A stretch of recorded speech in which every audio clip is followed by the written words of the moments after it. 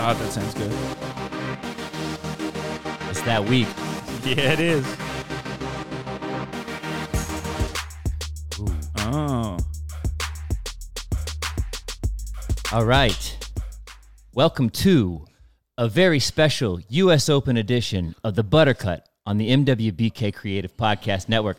I'm your host. My name's Bradley Key, and I'm joined by my co-host, Peter the Irish Guy. Hey, what's up? What's up, brother? How's it going? It's great. Some of you may know Pete. He is the founder of our critically acclaimed MLB podcast segment that will soon possibly be its own standalone show called Tight and High. Yeah, we may do something come playoff time, come September.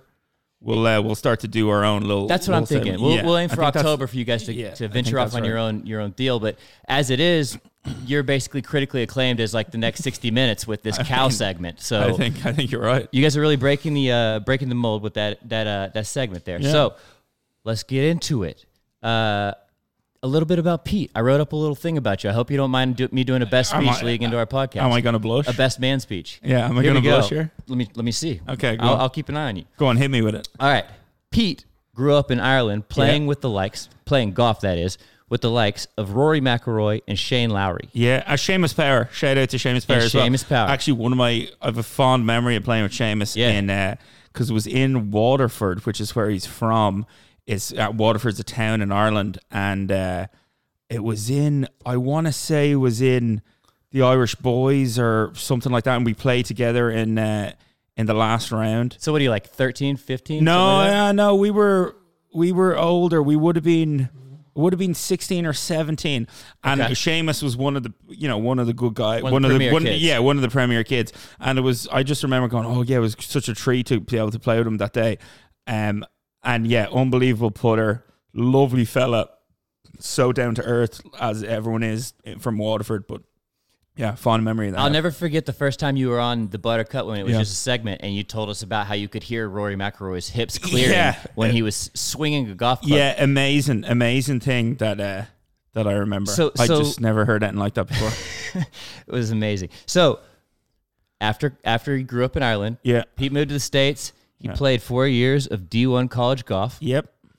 Finally, Pete played professionally for 6 years, grinding on mini tours around the States. Grinding is an understatement. Grinding hard on mini tours around the United States before moving to Austin, Texas, which is where we are today. Pete is our resident expert and on all professional aspects of the golfing world.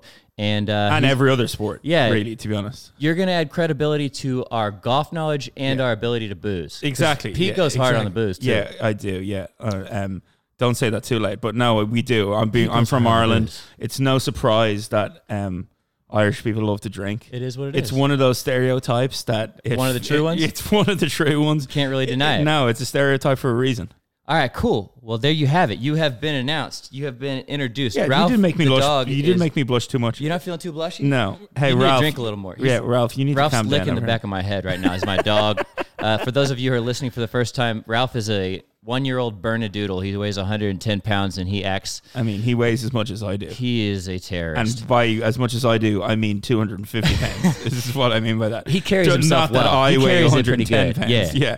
I'm like him. I'm tall, Yeah. Athletic. Exactly. Yeah. I always compare Ralph. Do you watch any college basketball? Yeah, I watch a lot of college basketball. Ralph's the Zion Williams of his puppy class. Wow. He's like a 280-pound ballerina doing 360 dunks and shit. Okay, so couple house notes before we get into the meat of this bad boy. Yeah. So like I said, we're here for the U.S. Open. We're doing all U.S. Open talk. You will hear nothing but golf talk on this particular podcast. Pete and I are going to bring you all the action, all the storylines, so all the people want to hear. All the goods, man. It's going to be great.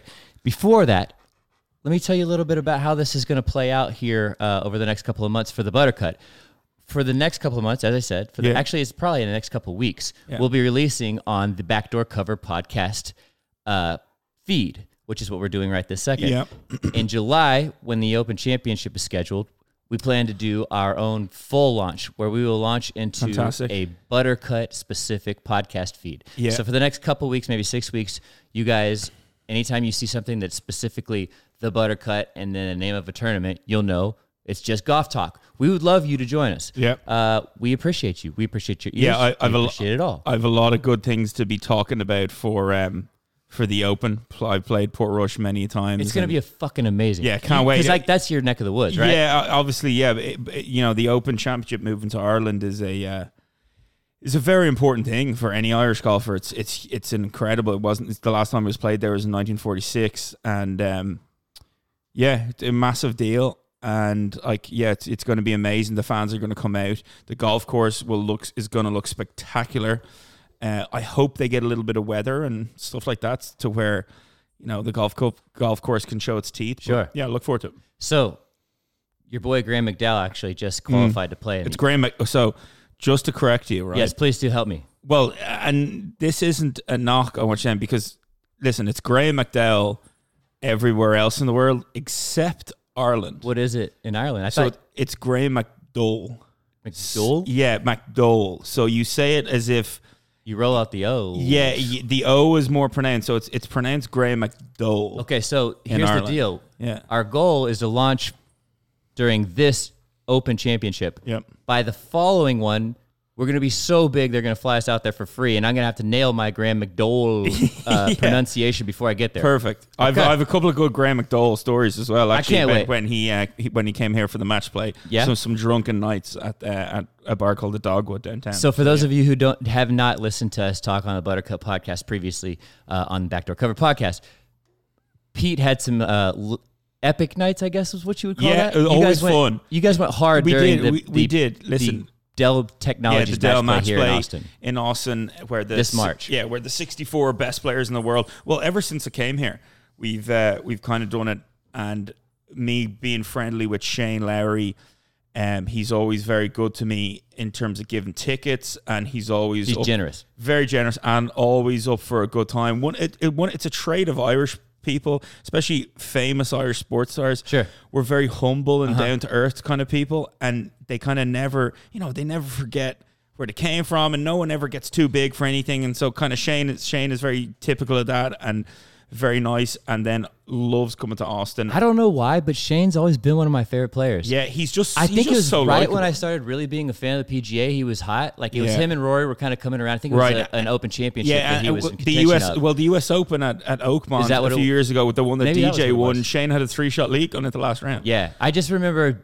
like as I started becoming more and more interested as like an adult PGA watcher, like he was on the scene. Yeah, I just like Sugar Shane. That's like a calling. He's just very likable. He got a good swing. I like his swing too. Listen, there's no weakness in his game. That's the thing about him. Yeah, he's good at everything.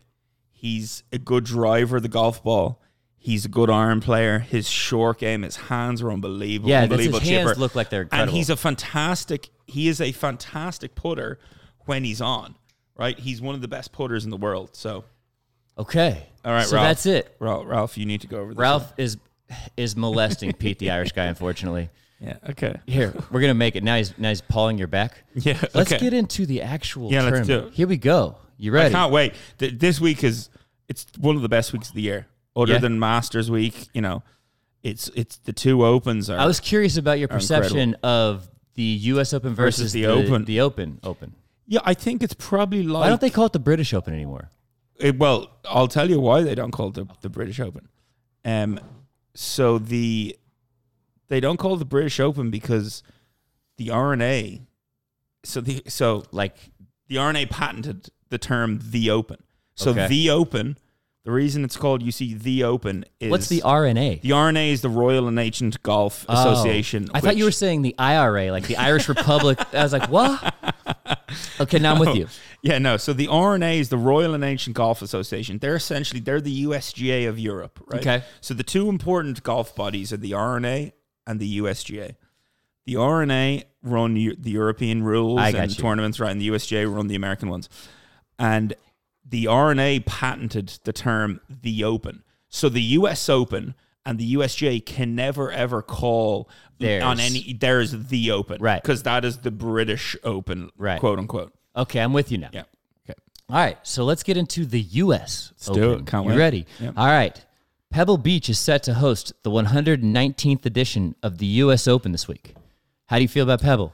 Have you played there? No, what do you know about it? Actually, my dad just texted me today.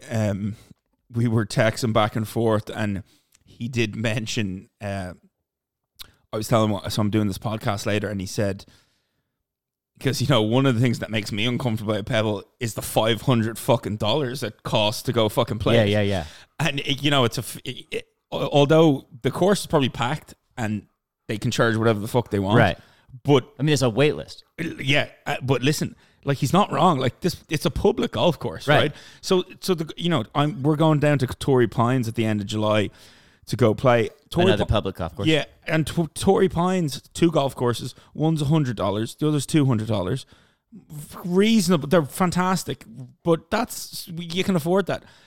Pebble Beach is not affordable. No, it is not your common man's golf course. It is as he said, it should be called the exclusive public. So I'm jumping in my notes here, but I've got, let's see here.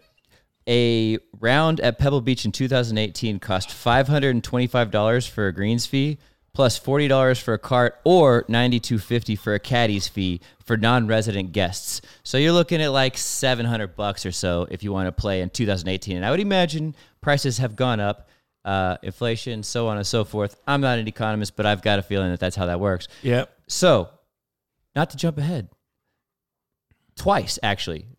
An early storyline. So how this is going to play out is I'm going to give you guys, we're going to talk through basically an overview about the U.S. Open, a little bit of history about the course, Pebble Beach. Yeah. We're going to talk a little bit about like historical performances, that kind of stuff. And then we're going to dive into storylines for this week, which is kind of the meat of the podcast. Yeah, the storylines are the meat of it. So we're going to get to that eventually. But first, because this is Pebble Beach and it just so happens to be a storyline for this particular podcast, here it is.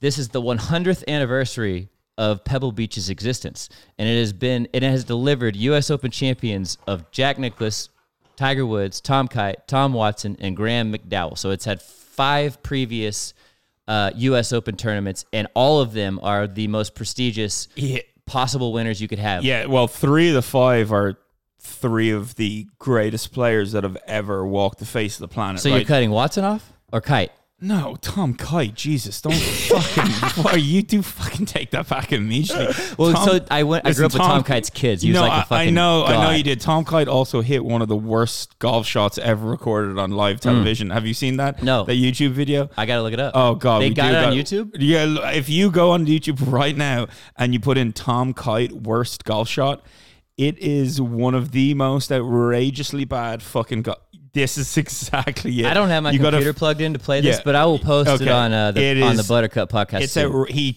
almost kills. The ball goes directly left, 20 yards he straight. He yanks it shanky. It's like a hosel rocket that goes left. So he has inflated lore around here just because he grew up in Austin. Yeah, listen, I know. So that's why I had inflated his self-worth. Austin Country Club is one of my favorite places. Sure. I won the Harvey Penick Invitational there. Tom Kite has his own statue there. So let me tell you something. I have a lot of history there. I love that place. I grew up like maybe a 7-iron from that course.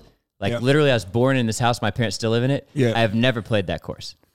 Oh, wow. How is that possible? Brad, I know people. Brad, you just... Can you help me? Brad, just ask me. You can help? Brad, yes. I'm going to ask a dude who is transplanted from Ireland to help me get on a course that I was born 15 feet from. Brad, I've played it an inordinate amount of times. When my dad has come down, my dad has played it twice. The first time I saw it was when I paid for a ticket to go watch Dell Match play in like 2015. My dad lives in Seattle, has, it comes down here. He's been in Austin a lot. He's played it, I think, at least twice. Well, you got to help me out, buddy. Yeah. We got to, okay, this podcast's going to blow up. Then we're going to go play some luxurious golf. In the meantime, let's get back to the program. So 3 of the 5 greatest players of all time, Tom Watson, Jack Nicklaus, and Tiger Woods, have won both U.S. Opens at Pebble Beach. Yeah. So, which is, it's not always held at Pebble Beach for those of you who are unfamiliar with kind of how this is set up. So the U.S. Open is scheduled every year so that the final round falls on Father's Day, which is the third Sunday of June. You know whose birthday it is this Sunday? Who's that? Phil Mickelson. He's going to turn 48 or 49. Holy crap. He turns 49 on his birthday on the last round of the U.S. Open on Father's Day. That's incredible. And he's come runner-up 6 times. Another storyline. How outrageous is that storyline? It's going to be amazing. I mean, I hope he makes a cut. Listen. I mean, he already won at Pebble earlier this year too. Yeah. February, he won the AT&T. Yeah, we'll get into that. I mean, I think yeah. it's worth fucking nothing. Okay, so let's set this up for the casual fan, and for those of you who are already very familiar, I apologize. Just bear with us. Okay. So, U.S. Open play is characterized by tight scoring at or around par by the leaders. Yeah, even USGA lives and breathes at even par. That's their goal. That's their fucking goal. That's their mission in life. Is if you finish at even par, you are going to win our golf tournament. So the winner usually emerges at or around even par, and that's kind of generally what you're getting out of the U.S. Open. That's not always the case, as we'll cover here in a second. Absolutely, yeah. Not always the case, but more often than not, it is the case. So getting back to where the venue, the host venue of the tournament, the U.S. Open is staged at a variety of courses. Let's see. A U.S. Open course is seldom beaten severely, as we just covered. Yep. There have been many over par wins. Yep. Normally, an open course is, I've got some bullets here, long, and we'll have a high cut of primary rough. Yeah. That sounds right. Yeah. Undulating greens. Yeah, well, yeah. Sometimes subtle. Oakmont, maybe one of the most famous, more traditional U.S. Open venues, and known as the most difficult golf course in the world.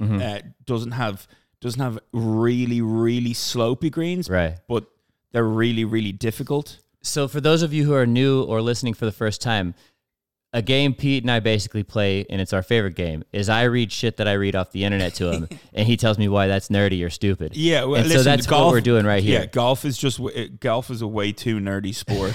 A lot of golfers, especially pro golfers, get abused for being far too nerdy. I like to think I try and bring the nerdiness down in the sport. No, you're helping. As someone that has played every other sport my whole life and was way more interested in every other sport until I realized, I'm actually kind of good at this one. That's kind of the reason. You always realize it too late with golf, man. Well, not for me, but yeah. But you said you were interested in like all the other sports. Oh yeah, I played. You couldn't get passionate about soccer, rugby, tennis, every other sport, and then all of a sudden, exactly, all the Irish sports until later in life, kind of got into golf. But no, yeah, I think, the course setup, it's going to be very typical of U.S. Open. So this is a weird note that I had a hard time like digesting when I first read it. So this is the last of the four descriptors of a typical U.S. Open course. So 2 or 3 holes that are short par 5s under regular play are changed into long par 4s during the U.S. Open tournament, which brings the total par down to 70. Yeah. So why is that? Okay. So there's 2 things that the USGA love. Okay. The USGA love the winning score to be even par. Right. So they don't get beat. And the winning score to be 280. All right, 280 strokes means that that's just their favorite number? Means that it's par 70. Okay. So that's 70. Right. And so you're right with that. Traditionally, they take 2 of the par 5s that are the weakest par 5s for the members, and they change them into par 4s. I'll give you a good example. I played in the 2008 U.S. Open. Or sorry, not U.S. Open, U.S. Amateur at Pinehurst. And 2008, you said? 2008 U.S. Amateur. Danny Lee was the winner of that event. He's still on tour. Still a good player. And I remember getting to, my brother caddied for me that week. I actually played we played about 6 holes with George Bryan. No shit. Yeah, one of the Bryan brothers. Yeah. All right, yeah. So I remember getting to the 8th hole at Pinehurst, which was a converted par. So the 2 par 5s that they took and made them as par 4s were number 8 and number 16. And I remember getting to the tee box and walking on the tee. And if you know anything about U.S. Open or the U.S. Amateur, the USGA, they put these fantastic white signposts on the tee. Right. And they're the same for both the U.S. Am and the U.S. Open, right? I didn't know that. Yeah, so there's these large signposts, and they have the USGA tee pegs, right? Which is it's just as a golfer, it's just intimidating, right? And they have this giant signpost, and the signpost reaches up in the air, and at the top of it, it says hole number 8, par 4 yards, and it was like 517 yards. And I just remember standing there, just kind of going. And it was one of those holes, like, I think I might have played a par 4 that was over 500 yards, but it was probably way downhill, or right. there was something going through. I remember standing on the tee and looking at it. Okay, par 5, 517, and looking out at the fairway, going, "Well, that fairway is like 15 yards wide. And it's kind of uphill. Like, what's going on here? I can't match this. Like, yeah, exactly. If you miss it all, exactly. And it was one of those weeks where if you missed the fairway, I just looked at my brother and went, all right, well, just give me sand wedge. And before you go on, I got 2 questions. Yeah. How much older is your brother or younger? He's younger. He's younger. 2.5 years younger. Okay, so he's the youthful. I'm the eldest. He's kind of giving you that youthful, brave feel, right? Yeah, absolutely. He's like, you're good, let's go. Yeah, absolutely. So how big of crowds were you experiencing this in front of? So, because it's big, right? Yeah, well, it depends. It's shit your pants big, right? No, in front of. Yes and no. Okay. If you get to the match play at the USM, yes. How that week we actually did play with a local guy from South Carolina, and we had one of the TV crews follow us.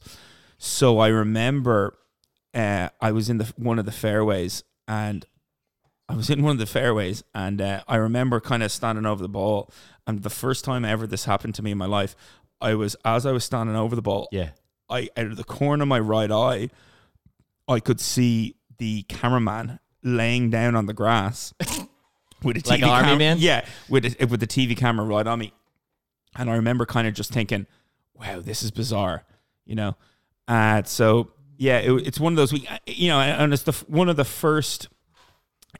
first ever event I'd played in where they had the TV towers behind every green. So beyond having like a pretty sizable audience, then on top of that, you're on television. Yeah, you have the TV towers behind every green. Everything's roped off, and everything is done like it's probably the 6th biggest tournament in the world, the US Amateur. You know, it's that big huge, now. Definitely. So, every year, like when they're like listing a pedigree of people who are winners on the PGA, like routinely the thing that people list is US Amateur.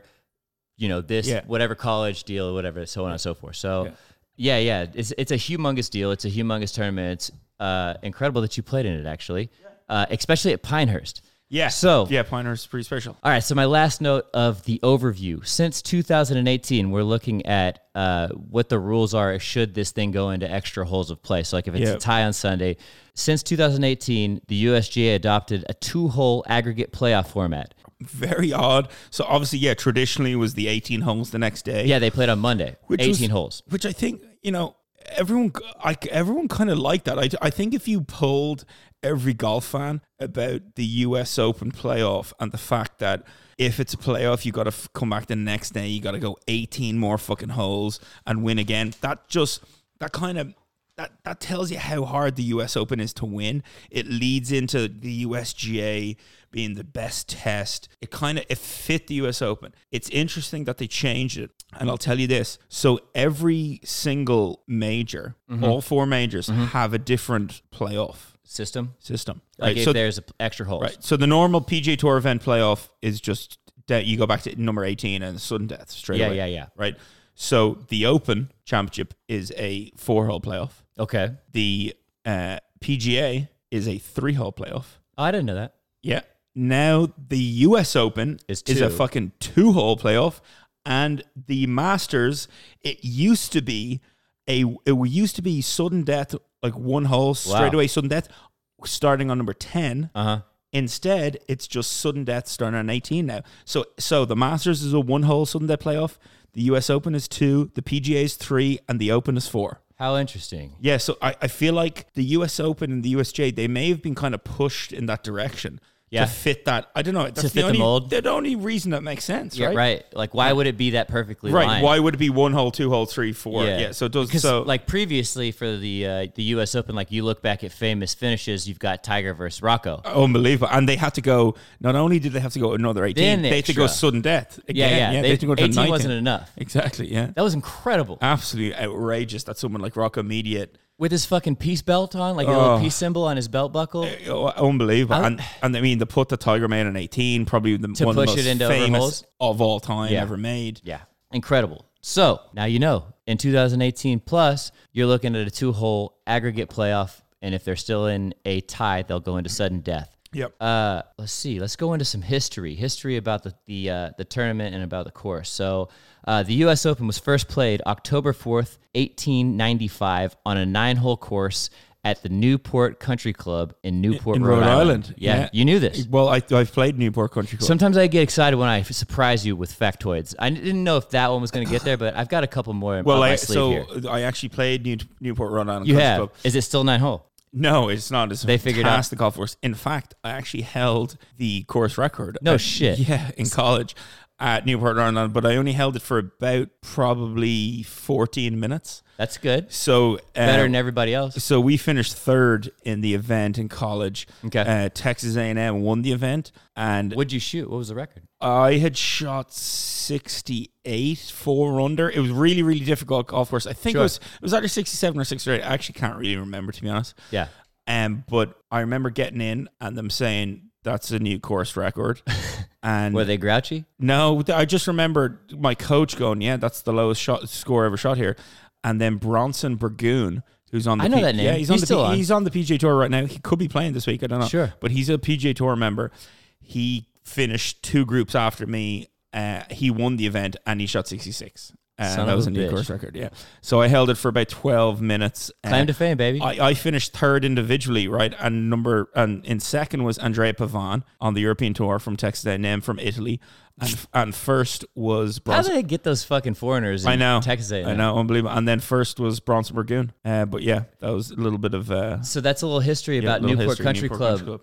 My co-host here held the course record. Yeah, for about 12 minutes. That's right. So the first U.S. Open, 10 professionals and 1 amateur entered the field. Yeah, so it doesn't count. A 21-year-old Englishman named Horace Rawlins, please correct me if I'm wrong. Horace Rawlins, yeah. That sounds about right. Yeah. Won. He earned $150 plus a $50 gold medal. Yeah, you know how long it probably took him to get over to the U.S.?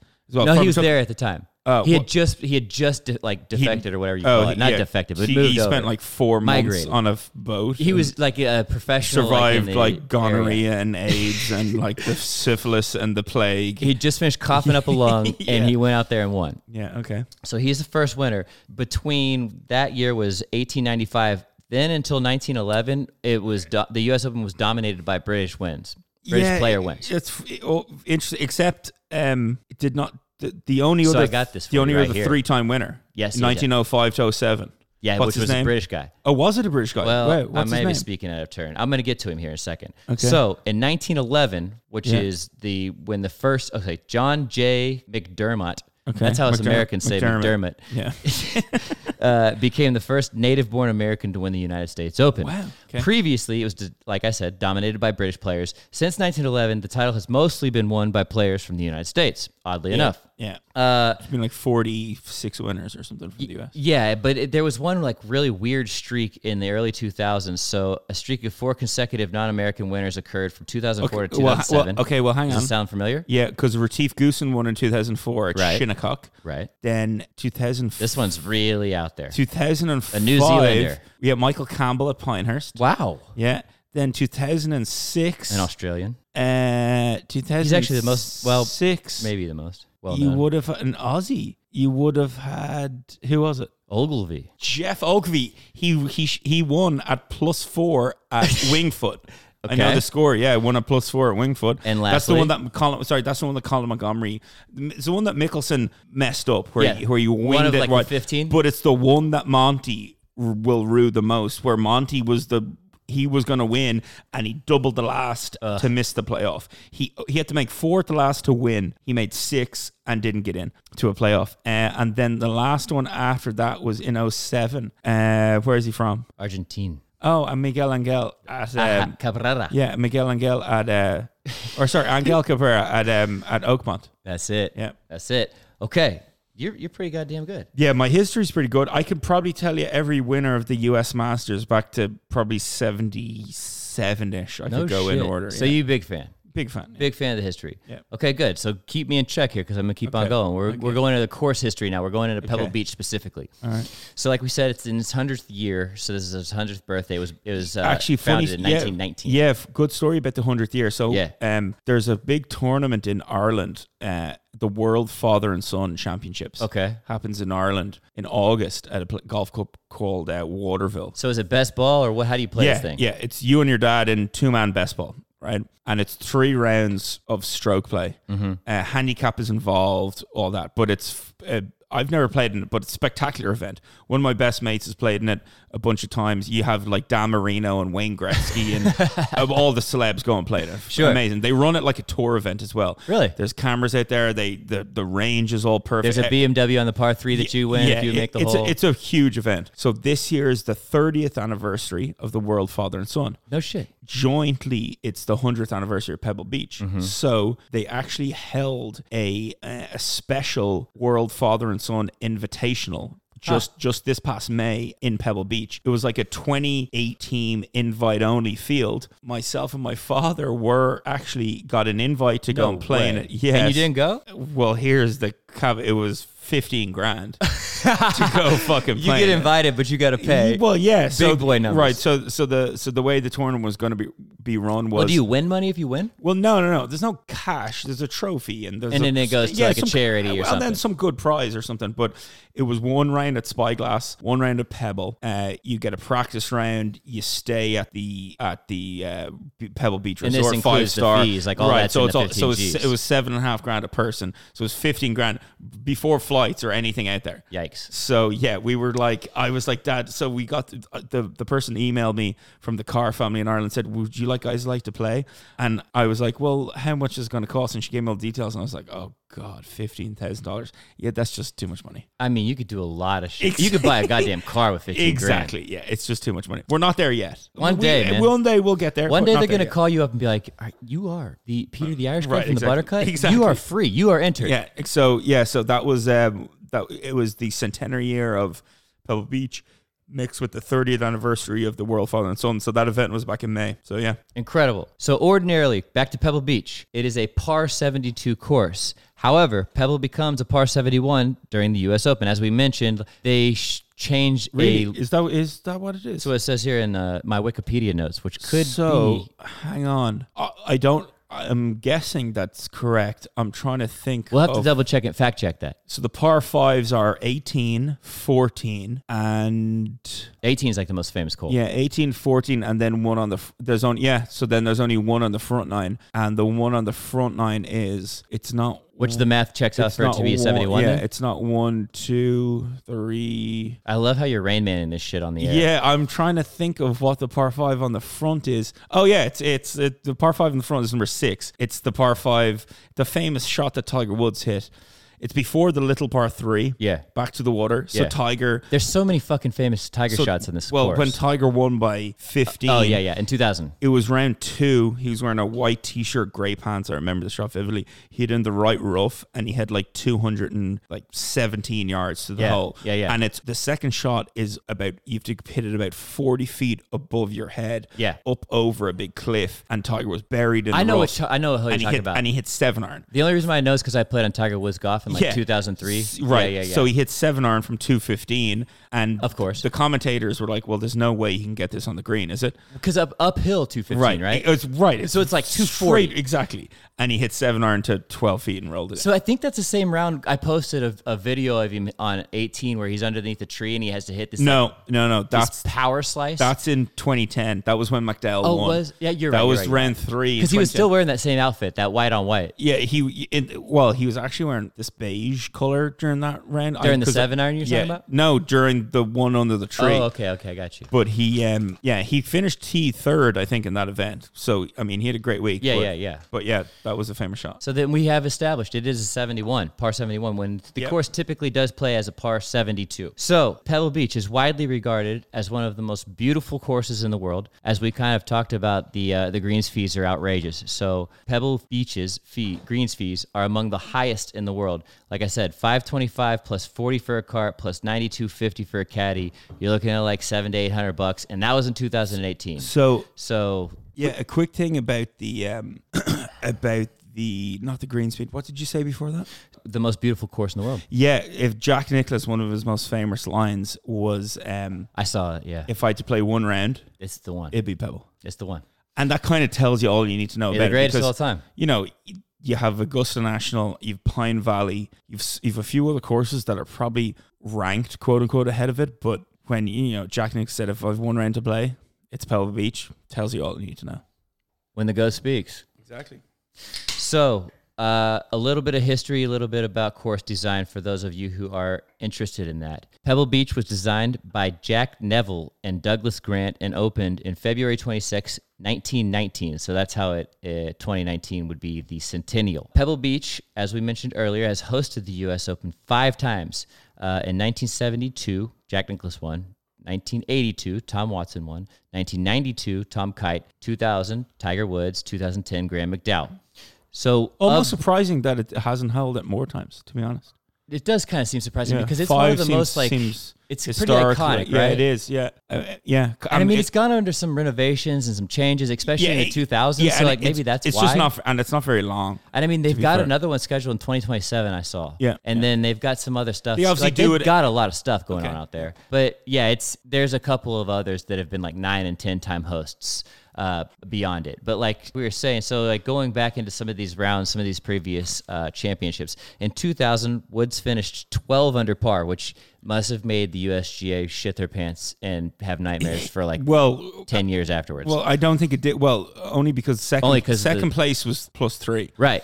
Miguel Angel Jimenez and Ernie Els finished tied second. So he actually finished 15 shots ahead of the runner-up. Yeah, which is the largest margin ever of victory at a major championship. Jimenez, Ernie, and Harrington all finished a +3. Like Hall of Fame golfers that got mopped by this course, and Tiger just annihilated And Ernie Els, his famous line, he walked off 18 on Sunday, and he said he quipped to reporters, well, I won the golf tournament that I was playing in. The only one. The only, right, because that guy doesn't fucking count. That guy's alien. All right, so there's 2 signature holes that I have outlined here. You tell me if you want to highlight any others. 7 and 18. That's it. Yeah, they're the 2 famous holes. The short par 3 7th, which plays just over 100 yards during major championships, is one of the most photographed holes in the world. Yep. The player hits from an elevated tee. Players hit straight out towards the Pacific Ocean off Arrowhead Point with nothing in the background but the often violent Pacific Ocean surf crashing against rocky outcroppings. Yeah, that's a hole that conditions dictate how difficult it is. It's a mental workout. Well, you have to hit it out into the ocean. Well, if it's calm and it's flat calm, it's the most beautiful, easiest hole ever. Okay. It's 100 yards, it's flat calm. I'm going to flick a little sand wedge or flick a little lob wedge down there, and I'm going to hit it. But it's going to be blowing like crazy, the wind. Exactly. If the wind is blowing, which it always is on the ocean. Normally does, then it becomes a scary little hole. Then then on top of having to adjust for 30 or 40 yards of downhill, the arsehole puckers up then when you see the waves of the Pacific Ocean kind of bashing on the rocks. So hole number 2, the 18th, as you mentioned, which you already highlighted. Arguably the greatest closing hole in golf. The 18th hole is a medium-length par 5. It's about 550 yards with the Pacific Ocean along the left side.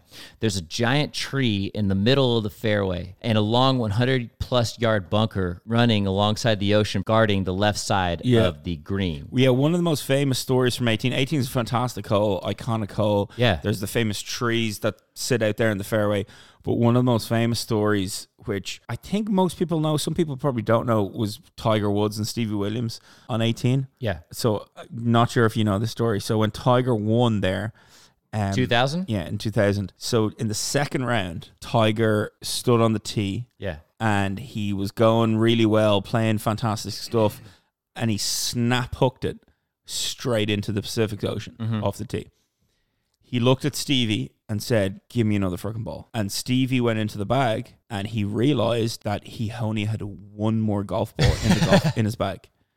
And if you ran out of golf balls, you're done. You DQ. Well, he'd be disqualified. Yeah. So Stevie looked at him. He said, how about we hit an iron?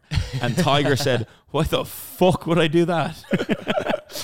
Did he tell him? No, he never. He said nothing, and he threw him the golf ball. Tiger stood up with driver, and he mashed it miles down the middle, and then he hit his fourth onto the green. Didn't he par it or something? No, I don't think he made par. I think he made 6. He made a good 6. A pretty damn good right, 6. Good 6. But Stevie said he's never been more nervous anything in his life. So that probably the greatest performance in major history news cycle? could have been completely different. Tiger Woods DQ'd because his caddy forgot to put extra balls while he's up 15 strokes. Right, unbelievable. I would have told him. I know. You have to. No, you can't. You have to. You can't. Like, dude, you're up 15 strokes. You could hit 15 balls in the water, he wasn't but we at the got time. 1. It was like round 2. Oh, I thought this was towards the end. No, he was up significantly. Right. But it wasn't quite that. No, it was like round 2. It wasn't all over. Yeah, no. Okay, so the interesting thing about the 18th hole, it was originally an unremarkable par 4. In 1922, really? I actually didn't know that. Yeah, in 1922, William Herbert Fowler added almost 200 yards to the hole. Oh wow! And renovated. Well, he made it an iconic hole. That's right. He took it from being an unremarkable hole to being one of the most iconic closing holes in all of golf. So, you guys have put up with all of our nerdy, historic bullshit, which I very much enjoy, but most people do not. Yeah, let's get into some storylines. Let's get some storylines, boy. Yeah, there's some great storylines this week. So we got to start with the defending champ, Brooks Koepka.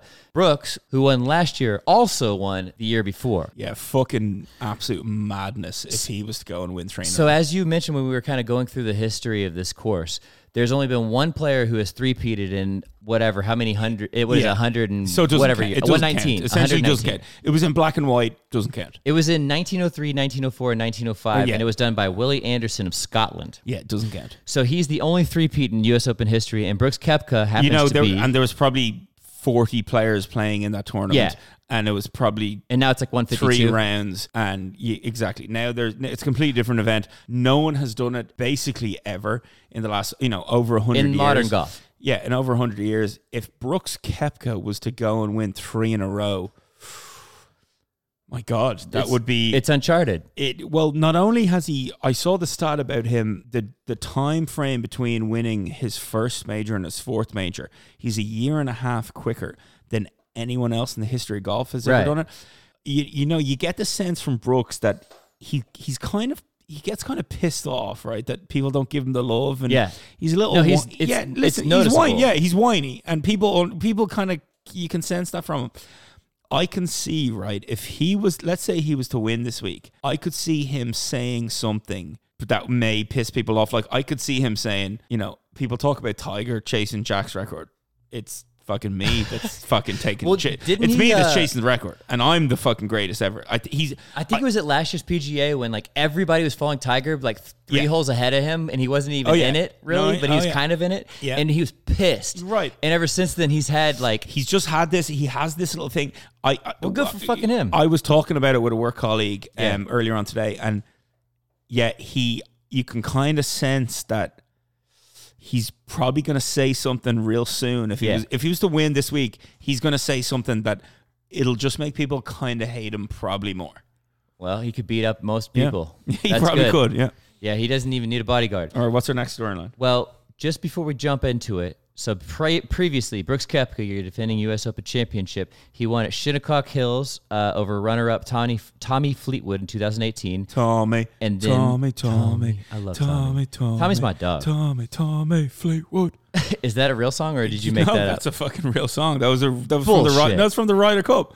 Okay. Yeah. Okay. And then the other side is Molly, Molly, Molly, Molly, Molly, Molinari. Yeah. Like for mole enchiladas? It's like a soccer chant. So in 2017, which also Koepka won, he won at Erin Hills over Hideki Matsuyama, who's never won. So this is funny because these are 2 of the biggest names of runner-ups. Yeah, Erin Hills are 2 of the biggest names who haven't got a major championship in Hideki and Fleetwood. Erin Hills didn't go well for the USGA. They didn't like that event. Brian Harman was also in contention. Yeah. Well, that says all you need to know about that tournament. We mentioned Willie Anderson, the only three-peat in history, and it was probably versus a field of 40 on 3 rounds. So that's that.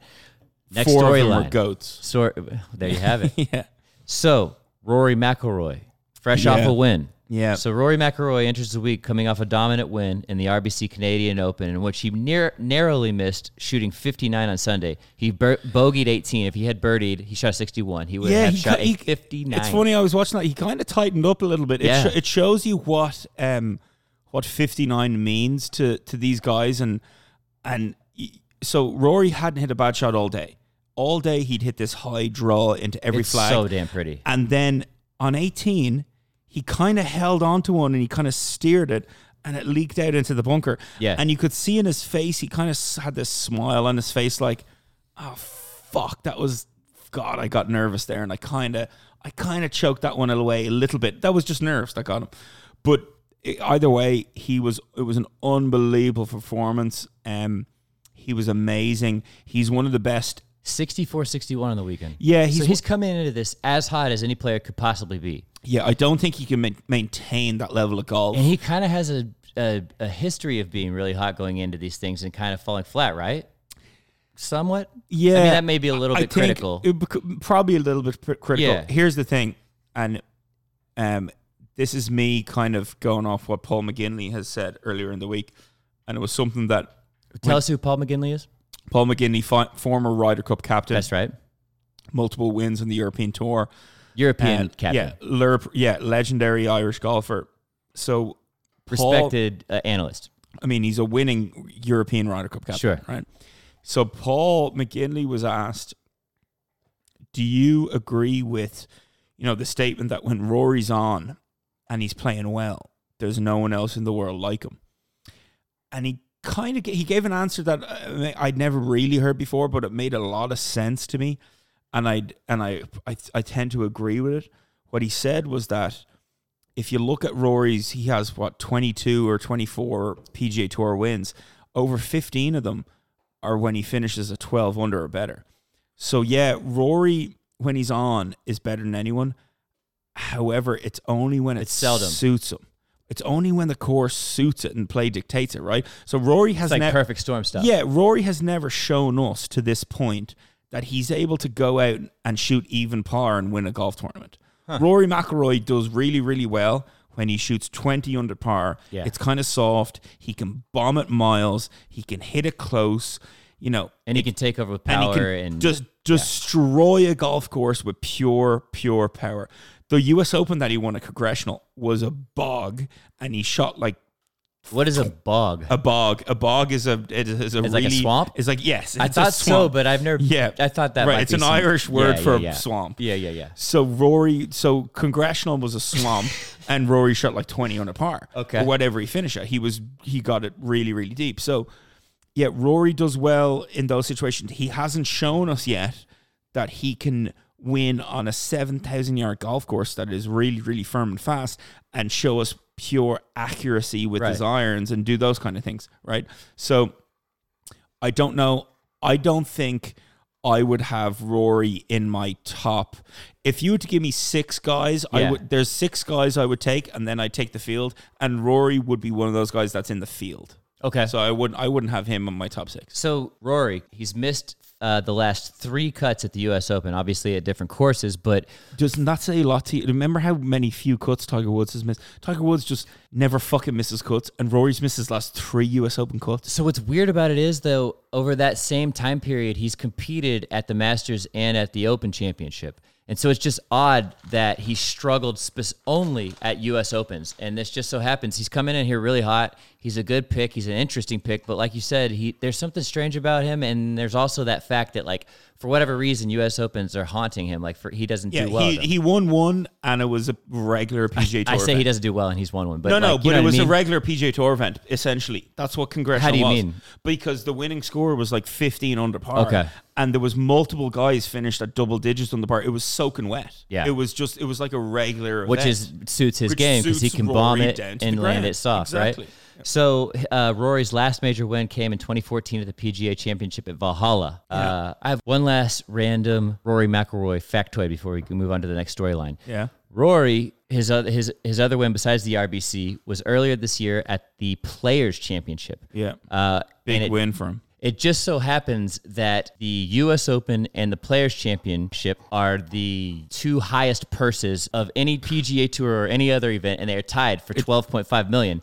So so the winner gets like 2.2 million. The entire purse is like outrageous. The entire purse is like 2.5 or 12.5, and they're the biggest in the world. And they're the 2 biggest, and nobody else even comes close. Yeah, the Open is probably next, and the Masters is probably close. Yeah. But so I thought that was kind of interesting that Rory won the other 12.5 million purse, and this one's 12.5. Maybe there's a little. He loves fucking cash. Maybe there's a little mojo there. Actually, that's a great shout. You know? I kind of really like that. I thought there was just kind of like a little. That's worth noting. And he's incredibly rich, and I think he likes money. So maybe he just wants to win the events that have the most money available. I'm not gonna lie to you. I really like money too. Yeah.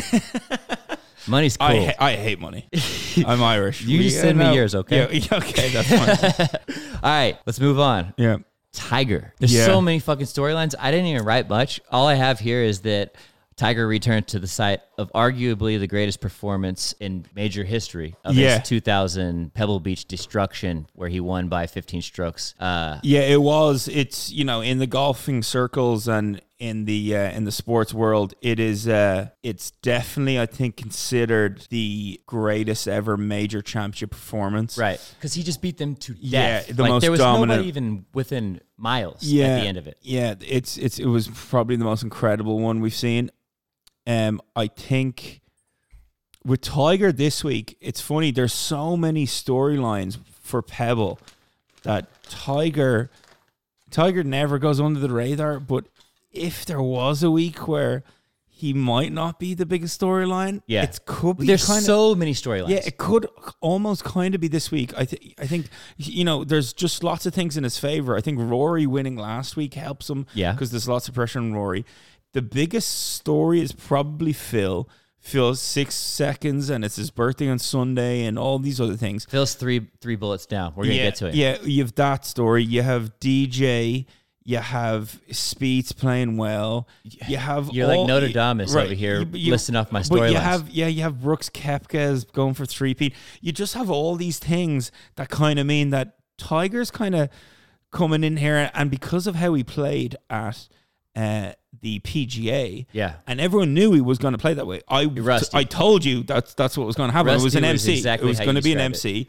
And so that's what I was going to say. Like, let's go back on what we've said about Tiger the last couple of tournaments he's played in, including Memorial. He was in the hunt. Here's what I'm going to say about Tiger. But we did go into it thinking he's rusty. Sunday, this is his only competition. Come Sunday, Tiger Woods will be in one of the 4 last groups. You think Sunday. So he will be within tied 8 or better. Okay, come Sunday. I like that. That's my prediction. A bold prediction. He will be in one of the 4 or 3 last groups. Okay, that covers our Tiger Woods storylines. Let's move on. Spieth, as he's my covered pick this week. How many weeks in a row? I don't know. We keep on highlighting him because he's putting like crazy. Yeah, and his iron play is kind of coming around, kind of not, but it's coming into form, and he is in position to be. To win. He's on the verge of breaking through. It's not even his iron play. So with Jordan Spieth, obviously it's his putting, but then the next part is how he drives the golf ball. And he'd lost his confidence with the driver. He has that back now.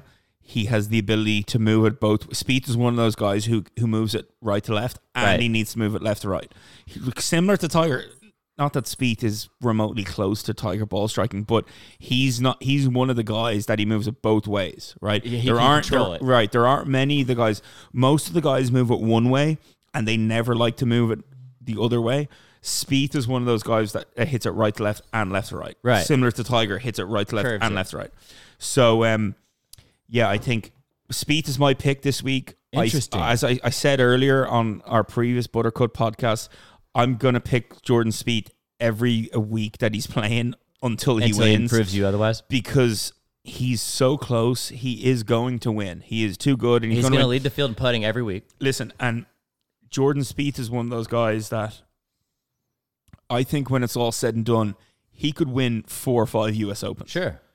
He's super young. But he's just made for the U.S. Open. Yeah. Jordan How do you Spieth, mean by that? What I mean by that is he's so mentally strong. He's so mentally stronger than so many of the other top guys. Right.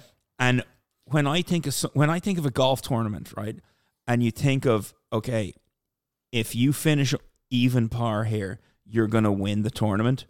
The first person I think of is Jordan Spieth. Huh. He's just a grinder. He knows how to get around. Like, it's actually a good point. The exact opposite of how Rory McIlroy is, I think Jordan Spieth is. So the harder the golf course, the better Jordan Spieth plays. Right. Jordan Spieth wins events where even par to 10 under is going to be your winning score. Because really of the putter, right? Really, yes, exactly. And a short game. And his mental ability. Because he doesn't get worn down. Difficult golf courses where going really low isn't what you have to do.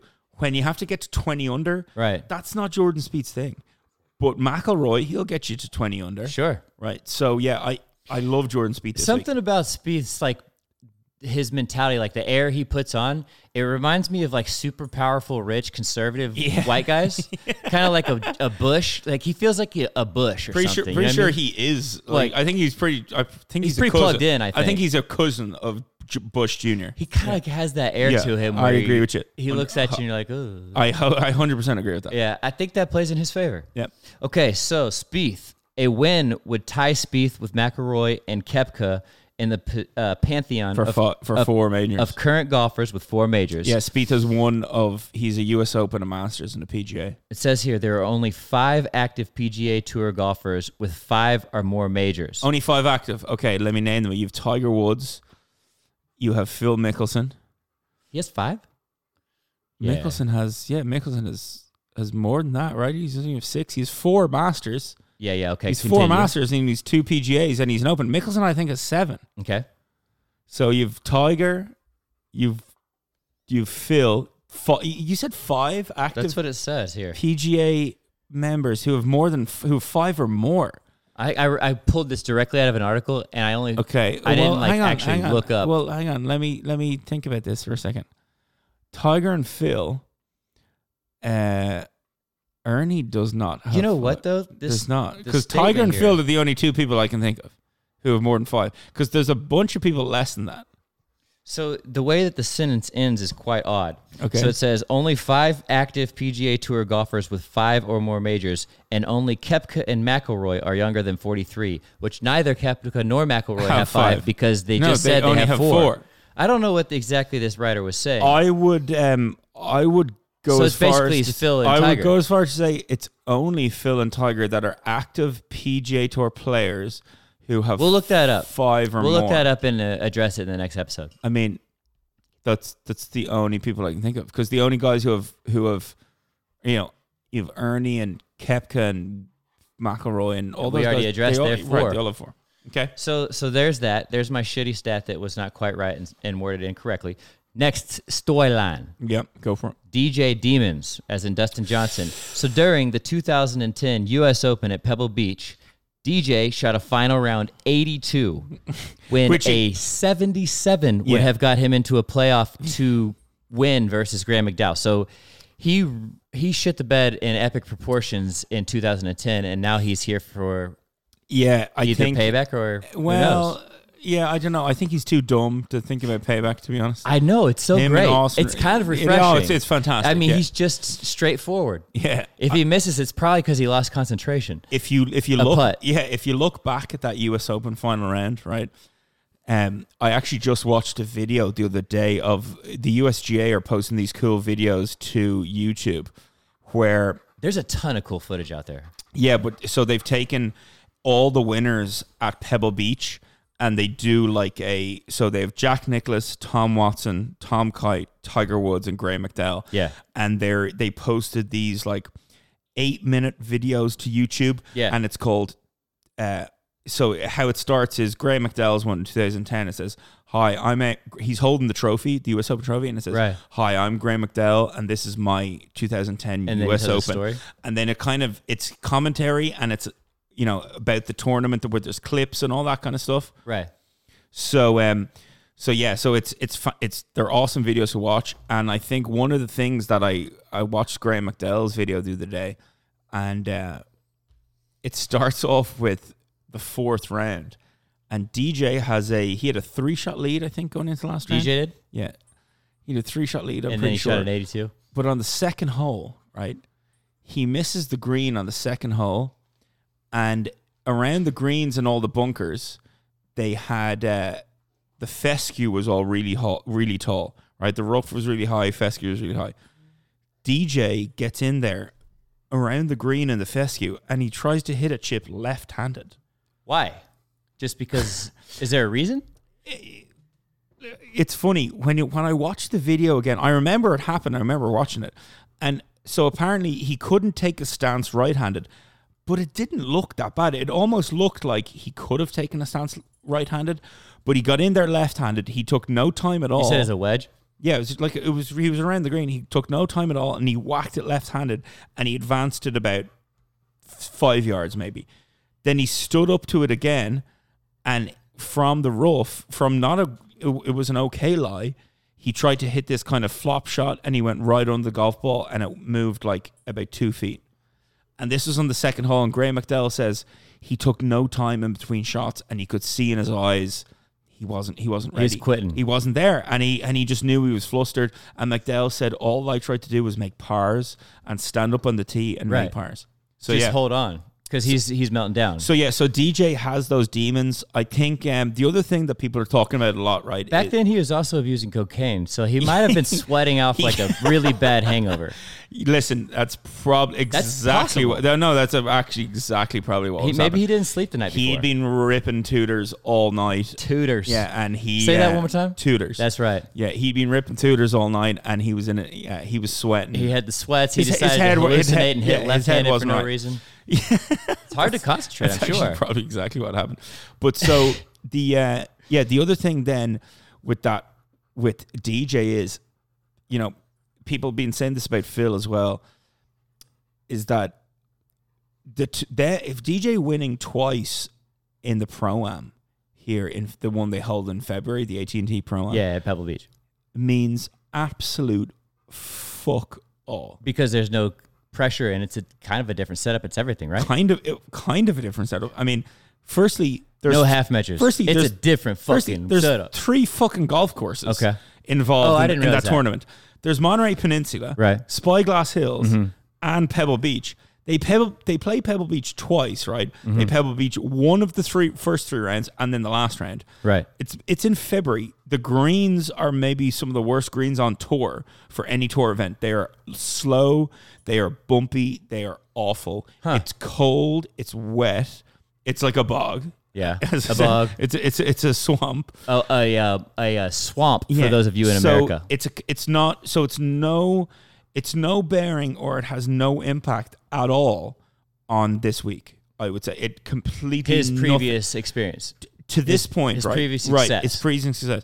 So Tiger, do you think that Phil's previous success this year has absolutely no play? No, the only because they only play like 2 rounds out of 4. Here's the impact I will tell you that'll have. And it's cold. It'll be the Poa-annua greens. So the Poa-annua greens are they're a little difficult to play. They get bumpy in the afternoon. Yeah. From 4 feet and in, they can get a little tricky. This week, though, the greens will be quick. They'll be firm. They'll be perfect. They'll be not like Poa-annua. Especially not like Poa-annua in February. However, Poa-annua is the type of grass. Grass, yeah. Sorry, it's a type of grass. No, you said that. I'm just double checking. I've been drinking. But I think this week, the only impact that having success at Pebble will have in this week is that you like Poa-annua greens. I got you. I think so that's that you like the way they impact. roll, which is important to Phil's game, especially because he's a touchy putter. Yeah. Okay. Yeah. So let's see. I've got just a couple more DJ notes. So despite having been ranked world number 1 over long stretches since 2017, 2018, 2019, he has 1 major to his name. Yeah. All that being said, DJ has finished top 2 in each of the first 2 majors. So he finished 1 behind Tiger at the Masters earlier this year.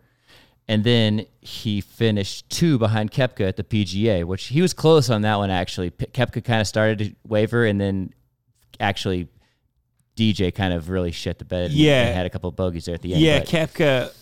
Well, listen, Koepka was never going to lose that event. Right. He was in the driver's seat like the entire time. Yeah. It could have happened had DJ not bogeyed those 2 holes. Well, yeah, DJ kind of just made it interesting for everybody for a minute. What did he do, like a 39 on the front or something like that? Like, he did something that would put him in contention. Koepka made like 3 in a row, bogeys in a row. Yeah. DJ made a couple of birdies, but Koepka was never ever going to lose. Right. So I mean, he was definitely in the driver's seat the whole time. Like at the end, like all of the coverage was like, well, what are the other storylines? Because this guy's got this shit wrapped up. Yep.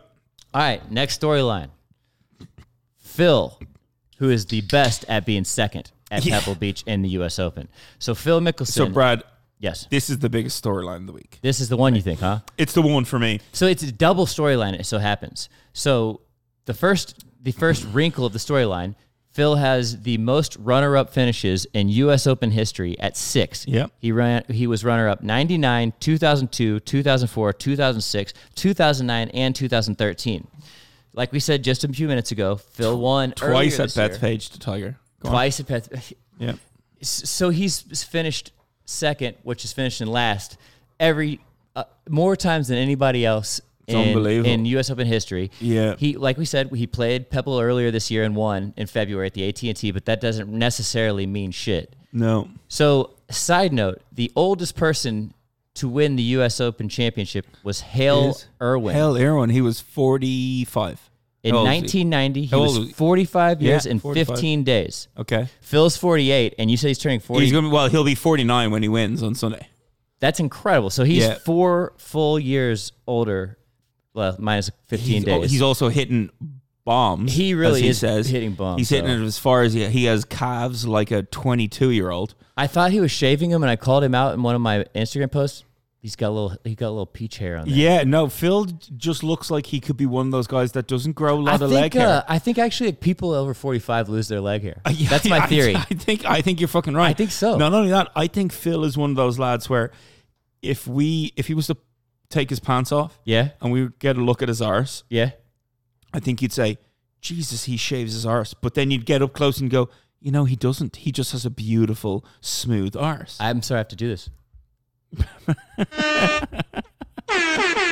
it is. There it is. The first blast horn. Phil has no hair on his ass. Unless you get very close. Beautiful shaved. Well, it's properly manicured. It's not shaved. It's just beautiful. I think they call that look the Arizona State butthole. That's. How did you know that? Right. That's exactly what he rocks. Yeah. He knows where he's from. So Phil. So Phil's the biggest storyline. 6 runners up. I think he's the oldest son of a bitch ever. And he would be by 5 years or 4 years if he was to win. Listen, if he is in contention come Sunday for this U.S. Open, if he's in one of, if he's within, say, 4 or 5 of the lead and he's in one of the final groups, it will be one of the greatest fucking U.S. Opens we will ever watch. Incredible pressure, incredible TV. See, and there's a couple of things that make me think that Phil is all about pressure and living up to the hype and doing things that people think are crazy. And that's like his golf. It is his game. He embraces that. Yeah. And it kind of gives me hope that I'm a Tiger Woods fan, right? And when I grew up, you were either Tiger and most people were Tiger and everyone hated Phil. Right. God, I would love nothing fucking more than to see Phil Mickelson win. It's funny how the tides change. Yeah, no, Phil Mickelson winning this U.S. Open would be the coolest thing that we've ever seen. Do you think it's possible? Absolutely, it's possible. There you go. I did it right this time. I had to redeem myself. Yeah, absolutely, it's possible. Okay, so onward. Yeah. More old people. What's next? The Sergio Garcia streak. Of streaks of consecutive miscuts in majors? Bad streak. Jesus Christ. So we've got Sergio how many is he Garcia. Is he in 7? He has missed 7 straight major championship cuts. His last made cut was the one he won. No, it wasn't Augusta. It was at the 2017 Open Championship, but it was like he finished like 30th. So he'd won the Masters, and then he played in the U.S. Open, and then he made the cut at the British. And he made both of those. Okay, and then that was the last time. And then he went MC. That's right. Back then, I still had both ACLs. I tore my ACL right after that. Did you really? Yeah. Oh fuck. Yeah. Still. Hey. Well, thank God you don't do anything physical. No more dunking other than for me. Sit on podcasts. I read a lot. Can you dunk? I read a lot on the internet. Can you dunk basketball? Used to could. Oh wow. Yeah. I had hops. Oh fuck. I was kind of like not that fast, and like I had good lateral movement, but I could get up. Yeah, you're well. I had that one trait. Okay. I could jump. Okay. So there you have it. So Sergio Garcia. So Sergio missed 7 in a row. Do I think? Well, here's the call. Do you think it comes to an end this week at Pebble? He's been playing decently, hasn't he? He's been playing pretty well. Yeah, not wins, but like to not be honest, cuts. I have no fucking idea how Sergio's playing. There's 2 things I want to say on that. One, he won his major and he's a fucking Masters champ. So I don't think he gives a fuck what the fuck he does the rest of his career. He's kind of playing with... I'm sure he'd like to win, though. Well, yes, but he's playing with house money now. Right. Secondly, I think Pebble is definitely the type of place that suits him down to the ground. You do? Yeah. Oh, yeah. Sergio. Why is that?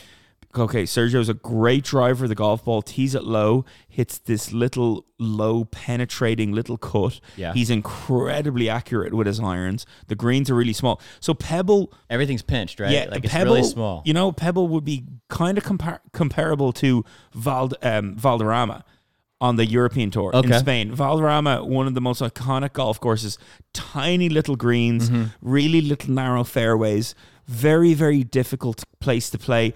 Sergio has won at Valderrama multiple times in the European Tour. Interesting. It's in Spain. I reckon... So that style of play suits him. Yeah, I reckon Sergio plays well this week. You think he makes a cut? I'm going to say Sergio finishes top 15. Okay, I got to do one more. Yeah. Oh, yeah. Top 15 for Sergio this week. I'm week. like warning you. I'm like a nerdy white guy. Yeah. Hey, here comes Sergio top 15 this week. That's my call. I like it. That's actually it's a pretty big flyer too, considering how many missed cuts we've got in a row. My last storyline, then I've got some betting odds stuff, a little bit of other things, but like we're getting towards the end of this bad boy. You guys have really done it. This has been a great episode. All right, we've got first time winners, which is always a key topic in all majors. You want to know who the closest to the top are, who have not won a major, and who have the most pressure on them to do so. Yeah. So we've got the top 7 players in the world all have major championships. Yeah. And 3 of them, Koepka, Woods, and McIlroy, have multiple. The next 8 have none. So we've got Patrick Cantlay. Wait, what number in the world is Cantlay? 8. I don't know if he's 8th. I'm assuming but he you is. have him. Well, he's been on such a hot streak of late. Let me look it up real quick. That would be amazing if he is 8 in the world. That's pretty high for him. Patrick Cantlay, I don't know. Because he won the Memorial, right? Yeah. No, he's an unbelievable player. I mean, Cantlay was one of those guys. So Cantlay was the number 1 amateur. Yeah, he's 8th. Okay, so Cantlay was the number 1 ranked amateur in the world. And when he turned pro, I remember he shot 60 in his first event. I think he could have shot 60 in the PGA Tour as an amateur. He was like that guy. He was going to win it all. And then he tore... He got hurt. He messed his back up. Yes. So he messed his back up. And he missed a whole year. He missed a whole year. And then on top of that, in the midst of all that, his best friend from high school was his caddy. And when they're in California somewhere, he got ran over, hit and run, and killed. And that was part of his recovery. I made some notes here that are so deep in this bad boy. So Cantlay, So Cantlay was basically he's one of those guys that he was going to be the next best golfer in the world, and then a lot of fucking shit happened to him, and he wasn't who he was supposed to be for those few years, and now he's back to where he actually belongs. He was incredible in college. He was incredible as an amateur. And he is going to be one of the best players in the world for the next 20 years. So here it is. Let's see here. I'm looking for the year. 2011, he qualified for the U.S. Open as an amateur. The following week, June 24th, Cantlay shot the lowest round in PGA Tour history by an amateur when he 60. shot a course record 60 at the Travelers Championship. Yeah, I remember at TPC River Highlands. River Highlands, yeah. So he holds the most consecutive weeks at number 1 at 54 as an amateur. Number 1 amateur in the world. Yeah, I mean, he'll be number 1 in the world at some point. And he held the record for the most total weeks, number 155, until Jon Rahm took it in 2016. Yeah, Cantlay he'll be a number 1 professional. So that's a long-winded way of saying he's incredibly good, and he's very good, and he's coming up, and he's going to win majors. Yeah. So he's going to be in contention, and it's him being 8 is not a fluke. No. All right. Who's next? Let me get these notes back up. I got too deep in the world golf rankings there. Okay, so we were talking about the next 8 players do not. Patrick Cantlay was the first. Yeah. Bryson DeChambeau. He's going to actually, and I've said this before. Yeah. I think DeChambeau will win multiple. Another big pedigree amateur player. I think he'll win multiple U.S. Opens. He's that type of guy. I don't think this is the one, though. He's really off right now. No, and I don't disagree with that. I just think, firstly, he's unbelievably good golfer. Agreed. He doesn't give a fuck what anyone thinks about what he does, how he does it. Which we've talked about before, and I like that. Tiger Woods plays with him in the practice round every week. They play the practice round this week. So Tiger sees something in him. Tiger likes Nickelback too, so like that's not necessarily a vote of confidence. but Tiger is the GOAT. So Bryson won the U.S. Amateur. Right. I think DeChambeau is going to win in the U.S. Open. I think that's going to be it's just a matter of time. Yeah, it's a matter of time. I just don't think it's this year because he's in his head right now. He's missing cuts and listen. I don't disagree with that. He's a hothead too. Absolute hothead. He's a maniac. Well, and he does so many things that are not normal. Like he which is a benefit to his game in the long run, but in the short run, if he's off, it's still something that's relatively new to him. Like he hasn't been playing with these giant fucking grips for like more than a couple years, right? No, it's not like he's been doing his whole life. So like if something kind of falls apart, it's not something that it just kind of goes away. He's got these like so many quirky, weird things that he does that it's odd. But it also plays into that makes him who he is and makes him really good. Maybe he reduces the fucking because he doesn't thing and give then he a shit what anyone else thinks. And he's putting side saddle and wearing weird hats and doing what the fuck he feels like. Exactly. And people make fun of him. He does not give a shit. But whatever makes the ball go in the hole fewer than the guy beside me, that's all that matters. I went through like only 2 weeks where I was like, this guy's an asshole. And then I came back and I was like, I like this guy. This guy's great. Listen, I like him. And that's not a popular train of thought. I kind of like him because he just this podcast is pro Bryson DeChambeau. Yes. Fuck the world. Okay, next. All right, next. Xander Schauffele. Yeah, he's a big pick this week. I've got a lot of texts from people. He's young, man. Yeah, I've had a lot of texts from people, including a load of my Irish mates who have money on Schauffele this week. They do. Yeah, Schauffele is a very popular pick amongst people. You get good value on him. You get good numbers. He's a California boy. He's really good at everything. So he's plus 2,800 to win. Yeah, so he's really good at everything. He's small, but he actually kind of hits it a good distance. Mashes it. Yeah, he's not short by any means. He's a good ball striker. He's a good chipper, he's a really, really good putter. Yeah, he's another guy. He's gonna win. I would say he'll win multiple majors. Yeah. And he's going to win one here very soon. So Schauffele is a very popular kind of under-the-radar pick this week. The next one's probably the most popular player to not have won. Your boy, Ricky Fowler. Yeah. Ricky said earlier this week, he said, if I don't win a major, that won't define my career. Maybe he's just trying to talk himself into it. I know he doesn't believe it. And, that sentence, I would say the exact opposite. If Ricky Fowler was to never win a major, it would 100% define his golfing career. Maybe he's looked at it that way for the last 10 years he's been on tour. Yeah, he's like, I got to look at this different. Yeah, it's probably I got to change my mind. It's probably the only way he can look at it. I can't be this much. I can't put this much pressure. Listen, Ricky Fowler's going to win one. He has to. He's amazing. He's unbelievably good. He's the best. He's probably the best putter out there at the moment. Honestly, I kind of liken him to Steph Curry. He's like the Steph Curry of the PGA. Like the kids love him. That's a fantastic. He wears that bright orange. Every kid I see that's under 15 years old is wearing bright orange and the Puma shoes and Puma head to toe. That's a fantastic. He's very popular comparison. Yes. Yeah. And I think he's got the game, obviously, to do it. If you like you said previously on the last week, that he just has to avoid those big numbers. Otherwise, he's good, right? Yeah, that's a fantastic reference. Yeah. He's the Steph. He needs to get more splash in his game. Exactly.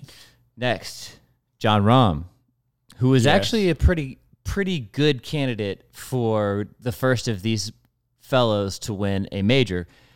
He's looked at as a similar character to Sergio in the fact that he's a hot-headed kind of maniac, but he's young and he mashes the ball, and when he's on, he's really, really on. And like when you see kind of like the stories about him, like the background stories, he's like a really good guy. He just is a polar. He hits the poles when he gets pissed off. Like his chemicals are off. So what do you feel? How do you feel about Rahm? I like Rahm. I think, he's going to be someone that wins majors. He's really, really good. Yeah. He's just a fucking maniac. He's just too angry and young. He's way too angry and he's way too hyped up. I used to be fucking angry when I was 22. I'd kick a fucking hole in the wall if I lost my video game. That was because you would go to try and finger a babe and she'd turn you down and you'd get all pissed off and You never do know. I mean, I think what Rahm... Emotions swirl. I think what Rahm, Yeah, listen, he's unbelievable. He's another one of the guys. He doesn't have like a weakness in his game. Another Arizona State butthole guy. Yeah, he loves his buttholes. Have you seen his chick actually? She's an Arizona State. Yeah, baby, an Arizona State chick. He drives it well. They've got a good brand over there. Yeah, his drives it well. His irons are good. He chips it good, and he puts. Did you say dry as a well? He drives it. Drives it well. Yeah, drives it well. I was about to say whatever the fuck dry as a well means. His irons are good. He chips it nice, and he puts well. He does everything well. You would think he's going to win some things. He's just a bit of a maniac. So we got 3 more players that are on that top 8 list that are kind of boring. We got Matt Kuchar. We know Moot Cooch. I think. Listen, Cooch is in my 6 this week. That finished second last weekend. So I had 6 guys this week that I think if you give me these 6 of the field, I'll take these 6. Okay. Let me hear them all. Spieth, number 1. Okay. DJ, number 2. Okay. Kuchar, number 3. Snedeker, number 4. Ooh. Yep. He looks like a hobbit.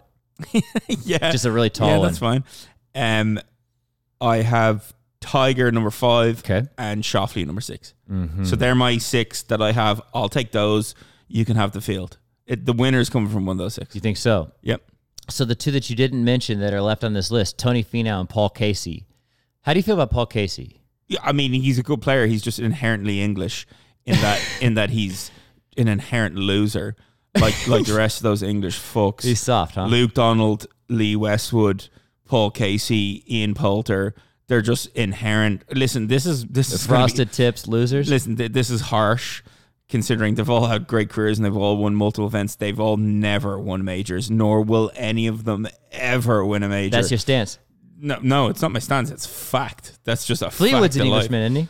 Yeah, Fleetwood. Is he? I will tar because of his mad flow. You deal with it, yeah. It's too soon to make comment on that. Okay, but I will tar him with that brush shortly. Yeah? If he doesn't make a breakthrough, absolutely tar him and feather him. Is that what you mean by that? He'll be tarred and feathered with that brush. Say feathered again. Feathered. All right. He'll be tarred and feathered with that brush. So if he doesn't make a breakthrough. So I got these 3 guys as like side notables of people who are not in that top 15 in the world ranking, but that are very well-known players that have not won a major. So we just touched on Fleetwood. He's about to get tarred and feathered if he doesn't pull it together. Yeah. He finished runner-up, as we mentioned, to Koepka a couple years ago.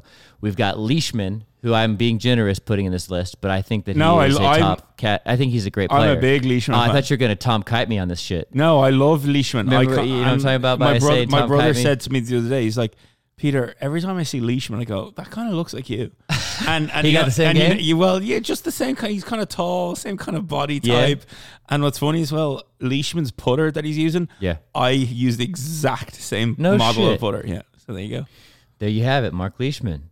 So I'm a Leishman guy. Well, obviously I am if I put him in this category. My last guy, Hideki Matsuyama, who I don't think is a stretch to put into this. He was in the top 10 of the world for a long while there for a minute. Yeah, you're a big Matsuyama guy. I've come to realize that. It's not necessarily that I'm a big Matsuyama guy. You're just big into Asians. Well, I like Asians. Yeah, okay. I like all people. I'm a person of all. I'm a rainbow person. Amateur Asian threesome. So what I do like is players that can kind of distance themselves from the field with like extraordinary play, which he has the ability to do. Or by waiting for a long time at the top of your backswing. That's very distracting. It just hypnotizes every other golfer. There was a tournament where he beat Webb Simpson in a playoff, and he actually didn't take a swing. No, he was mashing the ball, and Webb Simpson had to hit like a fucking 3-wood, and he was like literally 250 yards behind him on the 18th, and like Matsuyama was like, okay, cool. I'm gonna chip this 80-yard thing in and putt, and you're gonna lose. And that's how that played out. Yeah. And ever since then, I think it was maybe the Waste Management or something, whatever it was. He did things that looked generational in talent. Yeah, but I agree with you. That fucking pause messes me up. Listen, it's mesmerizing. It's like it's like being hypnotized by a geisha. It's just this beautiful white-faced geisha just kind of waving a little like a watch in your eyes. Except for he wears all like neon yellows and shit. Exactly. That shit bothers me. He looks like fucking... and he must be like sponsored by like Oakley from 1980 because he's always got like the only Terminator thing, the only thing he's missing is a mullet, actually, to be honest. He'd look tight with a mullet. And he'd look like who's the white rapper? Fucking Dale D'Antoni. Joey. Ooh, you are out of my depth here. Unless you're talking about Post Malone, I don't know. Yeah, it is out of your depth. That's what I'm trying to tell you. Yeah, go ahead. So that's it, man. Like that's that was a great podcast. That's Love what. Well, so we got a few last things. Okay, go ahead. So those were the non-winner winner storylines. So we got some betting lines that we're going to look at. Yeah. If you would like to bet on the on the U.S. Open, which I highly recommend you do, check out mybookie.ag. Use code BDC. That's backdoor cover, which is what we are being produced on, which we're being released on. This is the Buttercut, but we're pushing that backdoor cover hard. Yeah. BDC, 50% on your bonus. So here is what we've got. Backdoor cover lines. We have the number one in odds is your boy, Rory McIlroy. It's McIlroy. Plus 800, which What's Koepka? Oh, this shit's not Nora because Koepka's 850. Oh, wait, no, it is. Okay. So McIlroy and Dustin Johnson are at 800. Yeah. Koepka's 850. Yeah. And then it falls to Tiger Woods at 1,200. Spieth at 2,000. The rest of them are kind of in that ballpark. Yeah. So Justin Thomas is plus 3,000, although he's got that wrist injury. And he's playing absolute fucking garbage. I would actually bet on Justin Thomas to MC this week. Is that right? That's where my money would go. Your value there is on. Listen, I'm going to tell you who the winner of this golf tournament is. Yeah. I'm telling you now. Let's hear it. Jordan Spieth is going to win. Jordan Spieth is going to win the U.S. Open. Okay. So Spieth is going to win the U.S. Open. So there's your ultimate value. So I've got something for you right here. Okay. The last two positions that I have marked here from mybookie.ag where you should use promo code BDC. We have Brandt Snedeker, one of your boys, at plus 5,500. Yeah, a lot of value there. You can take him. And this podcast's favorite motherfucking golfer in America and in Europe and wherever else you guys live. It's Shane fucking Lowry. Shane Lowry, plus 6,000. Oh, yeah. You see, so here's what you do. You take Jordan Spieth to win. You take Snedeker and you take Lowry both to finish top 5. I don't know what odds you get. You'll probably get a third of whatever his winning odds are. Okay. So that you're gonna parlay that. Yeah. Oh yeah. That's the play. No. Here's your play. You take. These are three separate bets. Yeah, 3 separate bets. Okay. You take Spieth to win, then you take Snedeker to finish top 5, and you take Lowry to finish top 5, and you'll get. On your odds, you'll get probably about a fifth or a sixth of the to win odds. Yeah. So you'll get a great odds on him to finish top 5. This is relevant because we don't have this, or we didn't until very recently. You guys have been allowed to gamble since you were in your knickers, right? It's like, so when I used to be in high school, right? So for lunch, right? So lunchtime would come around, the bell would ring. We'd walk across the street to the sandwich shop. Okay. I'd go and I'd buy a sandwich. What kind? It used to be a French baguette with turkey, coleslaw. I'm fucking hungry. Little lettuce, turkey coleslaw lettuce. We haven't eaten dinner yet. So turkey coleslaw lettuce. You buy a bag of chips. Okay. And you get a soda. Then you walk straight to the bookies. Mm-hmm. And you what? Go, as a child? I'm in high school. I'm in high school. I'm 16. Yeah. So not technically a child. You go and buy a sandwich, a bag of chips, and a soda at the sandwich store. Okay. Then you walk next door and you walk into the bookies and you sit down at the bookie desk. Okay. And you place your bets on, maybe it was horse racing that was on, maybe there was a soccer match going to be on. Whatever felt good. But it was a couple of, you eat your sandwich and you write out your betting slip and you place your bet and then you go back to school. That's the rules. That's what lunch was. God damn, that's a great country you live in. Yeah, it's a fantastic country. Yeah. I got to go visit. Yeah. I got a lot of things to do, so you're going to find that out on this podcast as we go. I'm gonna reminisce about how I would like to do some things often. All right, so wait, so my winner is Spieth. Who's your winner? I hadn't actually thought through my winners yet. I've been doing so much goddamn research. One winner, go into your head. Hold on. Tell me a little bit more about this betting, or about this, about your sandwich with the baguette, real quick. I need 1 second to think through this shit. Well, firstly, you never ever won any money. That's just a fact of life. Okay. The bookies always took your money. Did you ever get your kneecaps busted? No, you never got your kneecaps busted because that's just not the way we live over there because it's legal. Right. So everything's kosher. So if you don't pay, does the government come for you or do they like... No, you have to pay because in order to get your betting slip, you have to give them the cash. Oh, you can't bet again. They're playing to the hunger. You have to hand them cash to get your slip. Oh, you placed the money. You don't there's no way, tab. No, that's not a thing. There's no way to not have it. It's not the way we do it over here. Wow. Now I'm shook. So here's the thing. When gambling becomes legal here, you can't actually place your bet without getting your money from the ATM and handing it to the bookie. That is the only way it works. Interesting. You can't go, oh, well, here's this pretend online thing that I'm going to do. No, that's not the way it works. All right, so you did a good job of buying me time, and I'm still very uncomfortable. You're still uncomfortable picking a winner? Well, I've been drinking, and I can barely read this type at this point. Brad, so I'm going to go The winner's going to come from 20 guys. Yeah, I'm going to take... So who's you taking? Justin Rose. Oh, wow, Justin Rose. He's coming in with new equipment. He's coming out of nowhere. So, the only reason why I say that is because he's good odds. Hey, so the one U.S. Open that I went to as a fan... Yes. Was at Marion Country Club in Philadelphia. Okay. And the winner was Rose. Justin Rose. So it was awesome. We had a great time that week, right? Mickelson came second.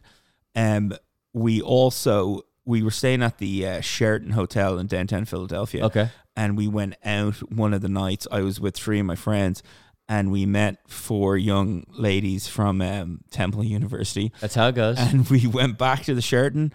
And we actually got kicked out of the Sheraton Hotel. And we were made leave. This was about 2 a.m. And we had to walk back through downtown fucking South Philly. Through Temple. To get dangerous place. To get to their place. Yeah. You lived, though? Oh, I'm still here to tell the tale. So the reason why I'm picking him, my problem with him is that he's the new equipment guy. And like every year, the guy who's the new equipment guy is not going to compete, especially in majors. Like it's just too hard. Yeah. But... because his odds are so good as a former number 1 within the last couple of months, I think that he's a good pick at 25 or plus 2,500. Okay. And then I also I'm rooting at all times for Tommy Fleetwood.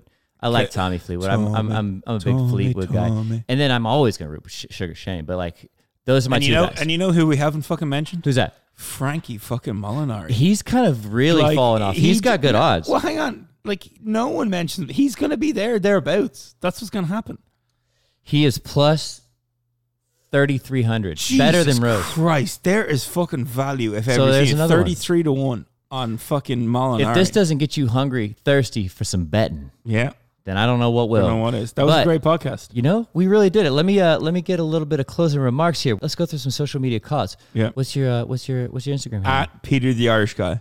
At Peter the Irish Guy. Yeah, you can follow me on at Peter the Irish Guy. You can also follow us at The Buttercut Podcast. We're posting golf content like it's going out of style. Yeah, especially this week. Big week this week. We identified a couple videos that we're going to go pick up out of the archive, and we're going to post here in a little bit. Please follow us. Come check us out. Tom Kite hitting the worst golf shot ever seen by live television. I'm going to have to post that, aren't I? It's fucking fantastic. Yeah. So that's coming up. We're going to continue releasing these full-on 100% Buttercut podcasts on the backdoor cover soon enough in July for the Open Championship. Yeah. Which is going to be our favorite championship. Yeah. That's going to be my favorite one of the year. Well, I'm with you, so that's that. Yeah, love it. We're boys. So that's kind of the plan. That's it and that's all. We appreciate you listening. We appreciate you following along. Please send any feedback, comments, whatever. Questions, DM concerns. Us. Hey, if you got a chain of the week that happens to be in the golf world, whatever, if you even know what that means. Yeah. Cow. Yeah. No big deal.